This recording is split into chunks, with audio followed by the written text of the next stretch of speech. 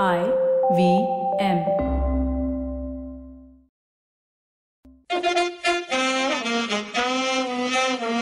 All right, left arm not so orthodox, known as Lanso. This is the greatest podcast in the world, bar none. We have Shishir Hatangadi, ex-Mumbai captain. Should have played for India, could have played for India, but that's a story for another day. But his expertise, which gave him leadership of Mumbai Indians, and then I told Deccan Chargers, and helped a lot of cricketers along the way, superstars of today as well. Mr. Shishir Hatangadi, I ask you this question. Which is the greatest cricket team of all time? Yeah, well, you want one, so I'll go for Bradman's Invincibles. Why don't you give us 3, 4, and then we'll... Yeah, well, so first is Bradman's Invincibles, unbeatable in their time. Also... So that's 1948. It's 48. Then also Steve was Invincibles. Amazing team. That's more 1998, 99 onwards. Yeah, 97, 98, I think, onwards. And then, of course, Clive Lloyd's Invincibles. Fire on Babylon team. So it'll be hard. So those are the three. What about the present Indian team? I'd still say work in progress. After New Zealand, I thought that there are a lot of T's to be and I's to be. That was a big hole. That's a big hole. Fair enough. But a great side, great Indian side. Okay, fair enough.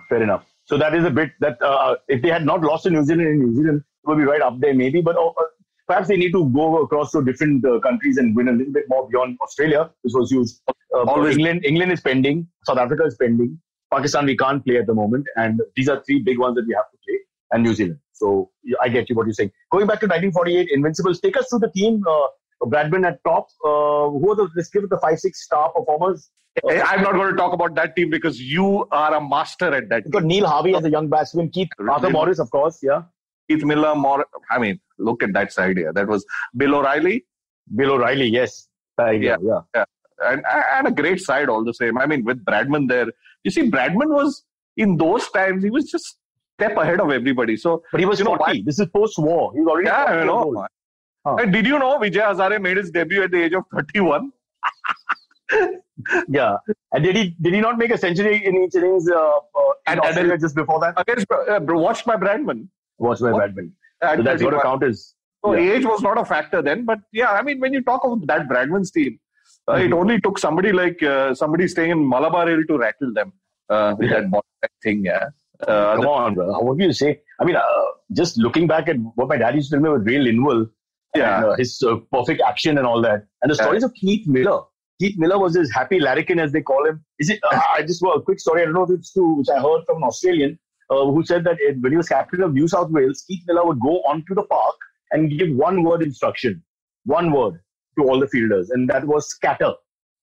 He would just say scatter. You think it's true?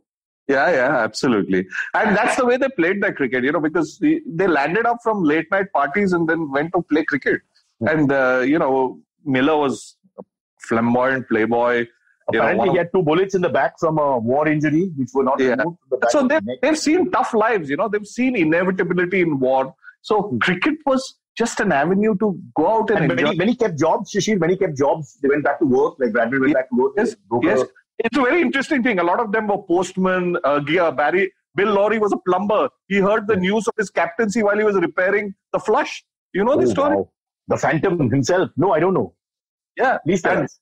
You should love Bill Lawry, because his nose is very Parsi. Yeah, his nose is Parsi. His way of speaking is like a power. Absolutely. Lovely walk from garden, bad light, good morning. Wow, lovely shot. So, and he's one of those commentators who enjoyed all the different teams. He would get excited about everything. Accent straight out of Rustom Bagh. I would say Rustom Bagh with the cross of DPP Road, Just below Melli Irani. Yeah. Oh, the great.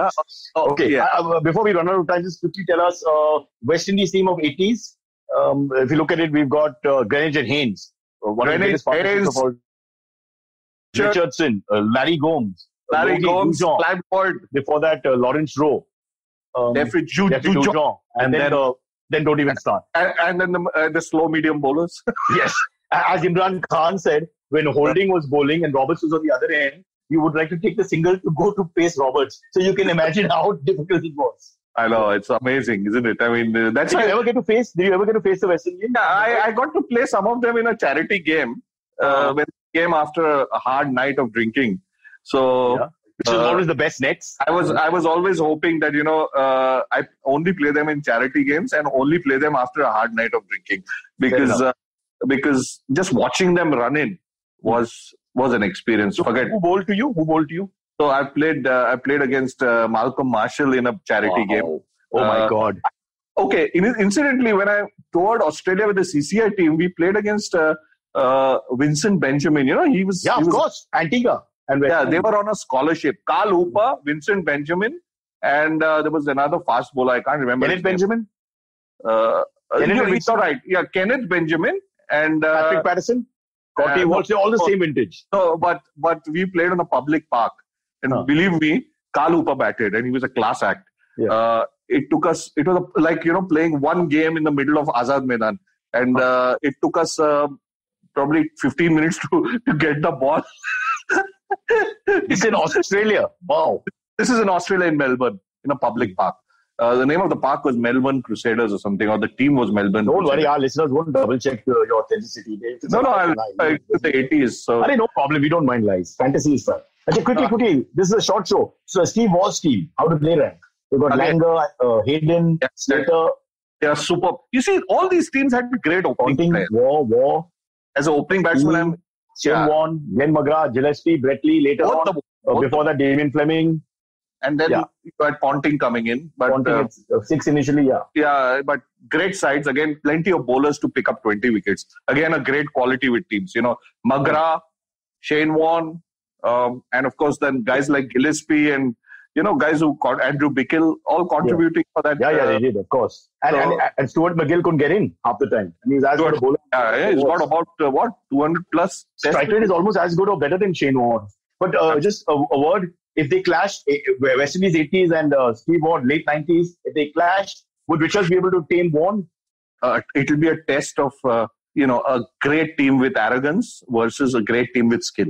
I'll go with skill with my West Indies. Although there was plenty of little bit of arrogance also, but a tough game. I mean, West Indies have never been arrogant. They've just been so sure of their skill. Yeah. I mean, can you?